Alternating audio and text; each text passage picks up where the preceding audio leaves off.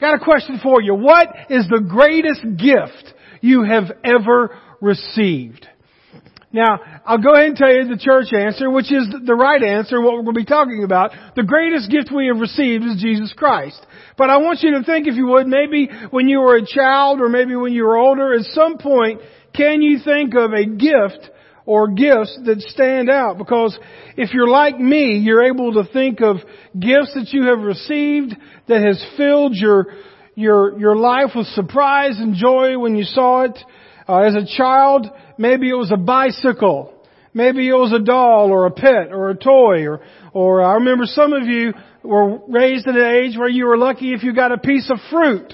Or maybe a piece of silverware, because things have not always been good. There were days where many of you remember when there was not much of anything at all. But I am sure that everyone can think of something. And of course, we are here to celebrate our greatest gift today, which is Jesus Christ, our Savior. That is a gift that brings joy to a world that needs it. Our world needs the gift of a Savior. So as we look at Luke 2 today, this is one of my favorite passages to read during the Advent in the Christmas season. And I learned from my father-in-law that he had a tradition of every Christmas morning, he and his wife would get up and they would read the Christmas story from Luke. So at some point I remember that, and so for several years now, when Donna and I wake up in the morning on Christmas morning, we get conscious and we realize what day it is, and Donna will start her cup of coffee and I will start my regiment of caffeinated drinks or whatever it might be. And so we wake up just a little bit because we want to give the Lord our best. Amen. And so we get there in the living room in our pajamas, and it's Christmas morning, and the dog is out and he's having a good old time sniffing the presents and seeing what's going on. But we start our tradition after we wake up with reading Luke chapter 2 in the passage that we're studying today. Because for me, my friend, I'll tell you what, that sets the stage for why we celebrate Christmas. I'm okay with everything else. But the main stage, the center stage, just like this pulpit, the main attraction is the birth of our Savior, Jesus Christ. And so, not only did Jesus, when He was born, have the frailty of His human body, He had all of the divine nature of the heavenly realms watching over Him. So, as we look at Luke chapter 2 verses 1 through 7, I just want to kind of at a glance you through those things, that we see that God was using Caesar, who was an unbelieving government leader. Folks, I got news for you. Whether our leaders are Christians or non-Christians, evil or great, they are pawns in the hands of God. My friend, God is still in control. And He issued a census to be taken, which this is the whole reason that prompted Joseph and Mary to travel back to Joseph's home of Bethlehem. And so God promised the Savior through prophecy would be many things. There's hundreds of prophecies that are foretold thousands of years before Jesus came that prove that He is who He is. And here's just a few of them. One of them, it was prophesied that the Messiah would be human, not an angel. It was prophesied that the Messiah would be Jewish and not a Gentile. It was prophesied that the Messiah would be from Judah, and that it would be from the family of David, and that the Messiah would be born of a virgin and would be born in Bethlehem, the city of David. So the statistics of pulling one of those things off would be amazing. But the thought that hundreds of prophecies that were told beforehand came to fruition through the birth of this child is absolutely amazing. Never lose the awe of the fact that Mary was a virgin and gave birth to a son. Biologically, in the real world, it doesn't happen unless God intervenes. But is it not amazing to think how the Savior of the world came into this world to save this world? That means you and I from ourselves and the sin that ravages us so deeply. Why would He not come as a king? Or why would He not come with the pomp and circumstance that is due Him? Are y'all ready for the royal wedding coming up? Have you heard about that? Oh man, that's going to be all that there's going to be on TV. And I'm happy that they're going to get married. But folks, the coming of our Savior is so much bigger than any wedding. Well, we see here that the first thing that we find in our passage, verses 8 through 12, is that the birth announcement of a Savior is given to, of all people, shepherds. Yes, shepherds. Let's read verses 8 through 12. It says, that night. What night is this? It is the night that Jesus is being born. It says, that night there were shepherds staying in the fields nearby, guarding their flocks of sheep. And I love this word. It happens so much in Scriptures. This is my favorite word. Suddenly. Suddenly. Suddenly, an angel of the Lord appeared among them, and the radiance of the Lord's glory surrounded them. They were terrified, but the angel reassured them and says, don't be afraid. He said, I bring you good news that will bring great joy to all people.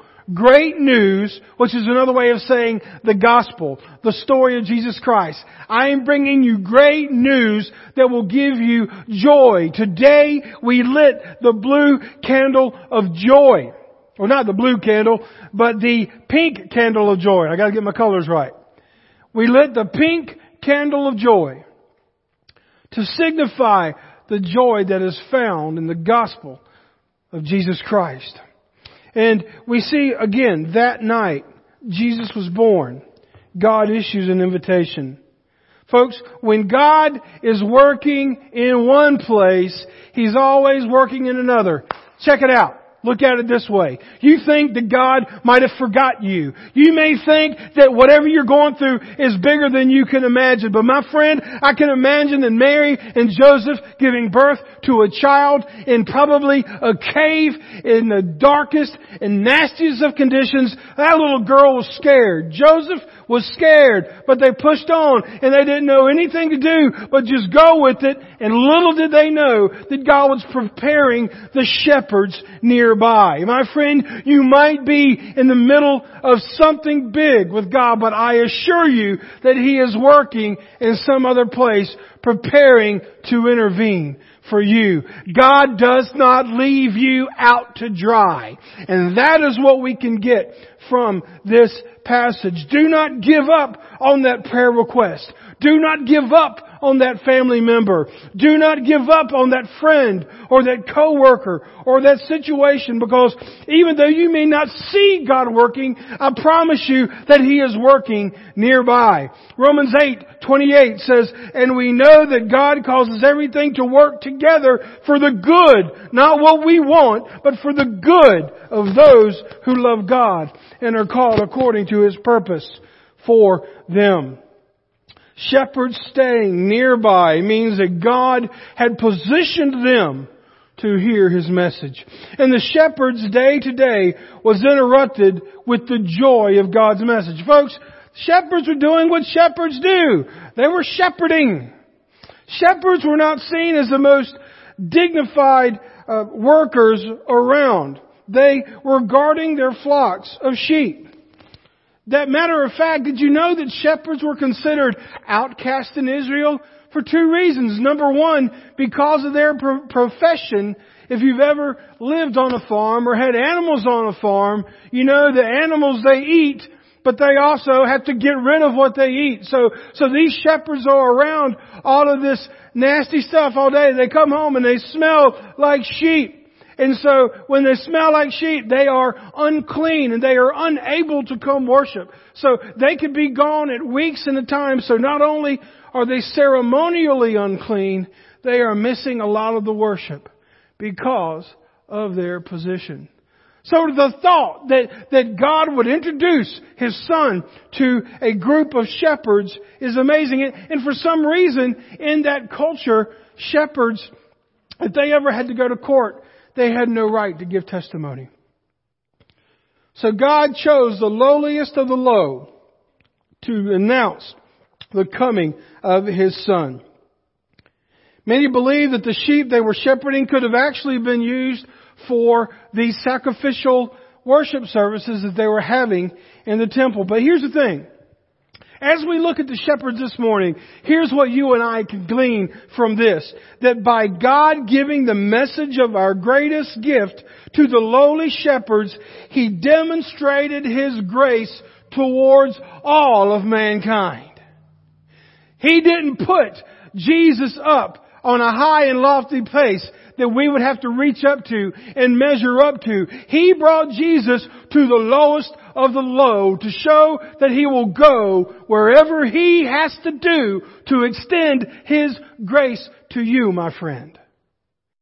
God is not a secret that someone has to reach up for. He came to us. God gave His message to the shepherds. He knew, one, that they would appreciate it, and number two, that they would be obedient. Isn't it fitting that the news about God's shepherd, which is also called in the Bible the Good Shepherd, and the sacrificial lamb was first announced to shepherds? And then we see how they received Him. It says they were in awe. They were in awe. What does it say here? It says they were afraid. He said, I bring you good news to all the people. And the Savior, yes, the Savior, Messiah, the Lord, has been born today in Bethlehem, the city of David. Folks, how do we receive God's message? Number one, I pray that we do it like the shepherds. We receive God's message in awe. And that we should not be afraid. Not being afraid, or as some translations say, fear not, for the Lord is with you, is a constant theme within this Christmas story. In Luke chapter 1 it says, do not be afraid, Zechariah. Your wife Elizabeth will have a son. This was the birth of John the Baptist. It says in Luke 1, do not be afraid, Mary, for you have found favor with God. In Luke 1 it says, we can serve God without fear. And in Matthew 1:20, do not be afraid, Joseph, take Mary as your wife, and she has conceived from the Holy Spirit. Folks, we do not have to be afraid because God is behind us, with us, and for us. Look, I know it's warm in here, and I know that your stomach is kind of rumbling ready to eat, but don't miss the blessing that is right in front of you. And it is this: as we celebrate Advent, you do not have to be afraid to spread the gospel message. The greatest thing that keeps the crowd small in the church, the greatest things that keep you from experiencing the full Christian life is fear of sharing the message that God has given you, the gospel message. But yet, time after time after time, God says, do not be afraid. So, if that's the case, we're just being disobedient. Do not be afraid. We have protection. And also we see in verses 13 and 14 that heaven rejoices at the birth of the Messiah, and also peace on earth. Let's read verses 13 and 14 of chapter 2. Verse 13 says, there's that word again, suddenly the angel was joined by a vast host of others, the armies of heaven praising God and saying, can you imagine that? Number one, they see an angel, but all of a sudden, whoosh, the sky opens up and there are armies of angels at this event. Armies of angels.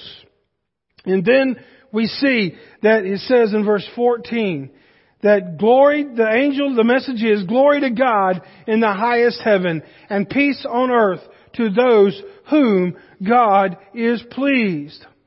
At the time the angels were singing this, the world was in a moment of somewhat of peace. It was during the Pax Romana, which means the Roman peace, for about 27 years before Christ had come.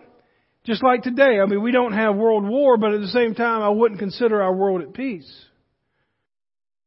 And actually, the days are getting darker. Then life was difficult. Taxes were high. Government had lost sight of those it protected. Morality was failing. Any of this sound familiar? But we see that joy is found in giving glory to God. The angels of the armies sang glory to God.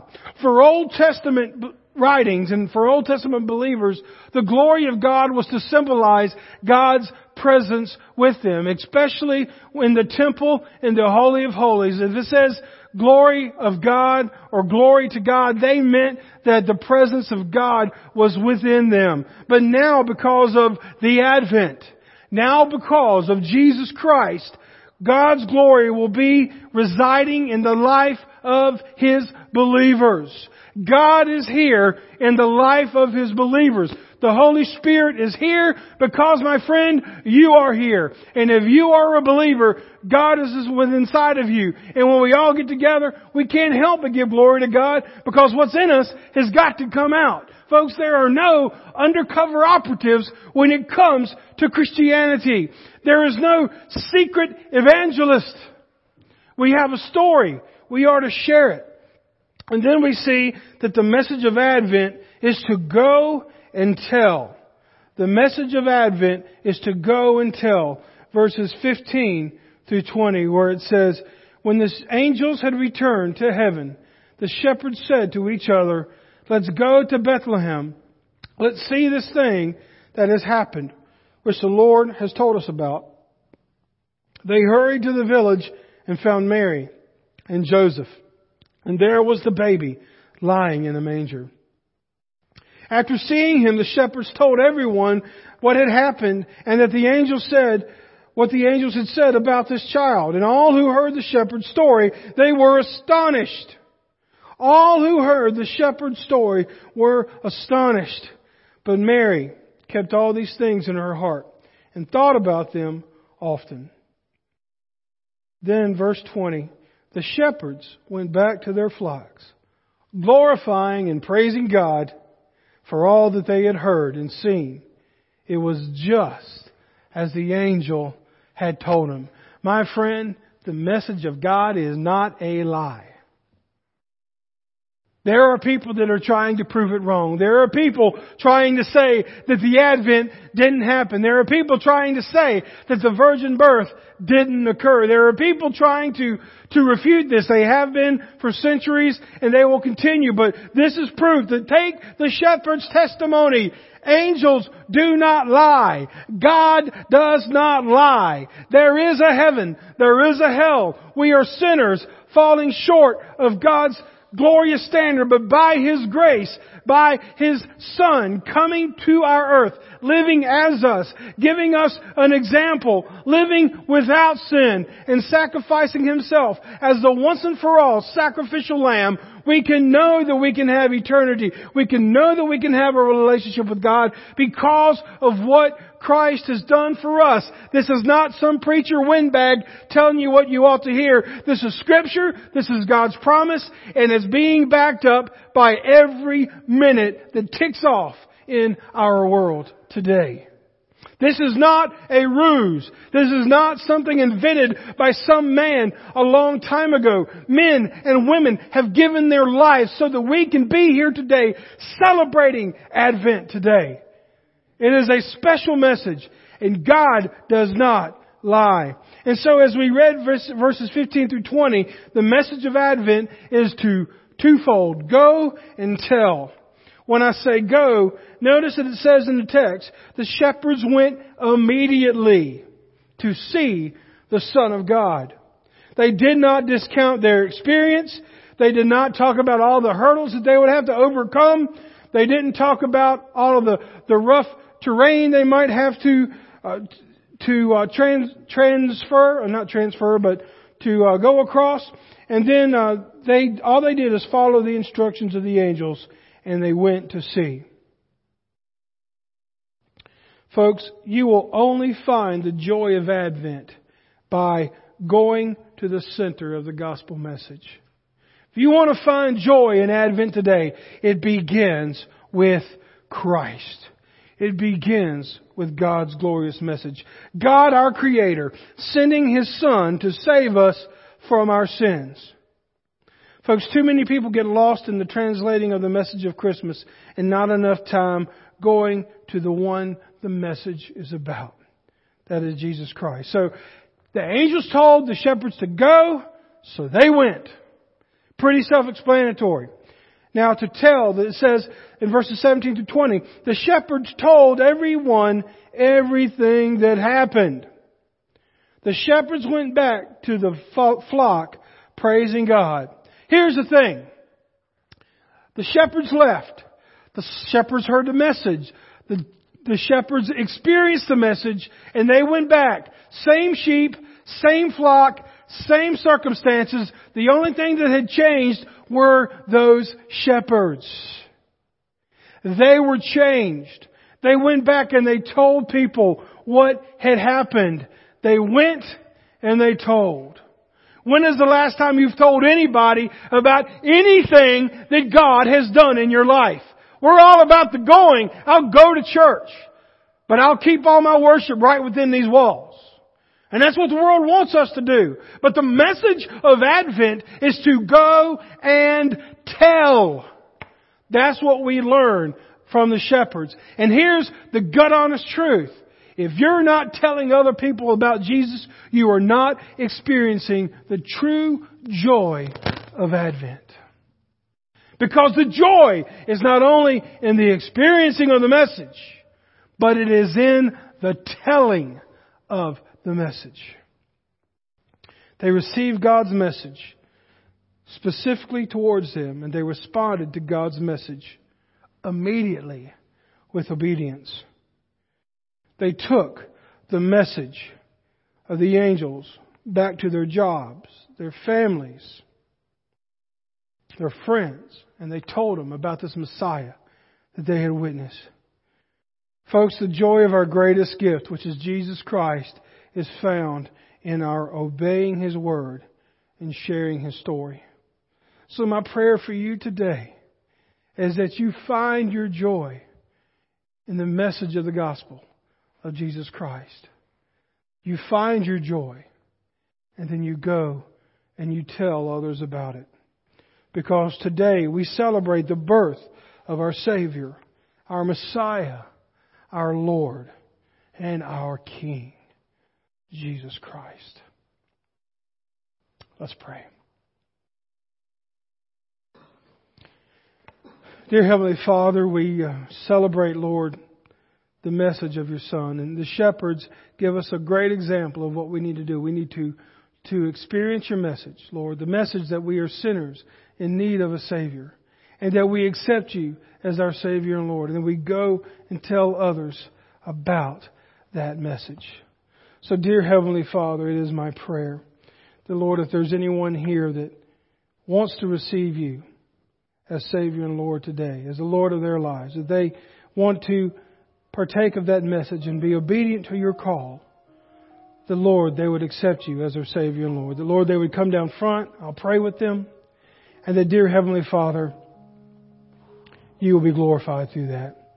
Maybe someone wants to join this church or come to the altar, whatever it may be. Lord, this invitation time is for you.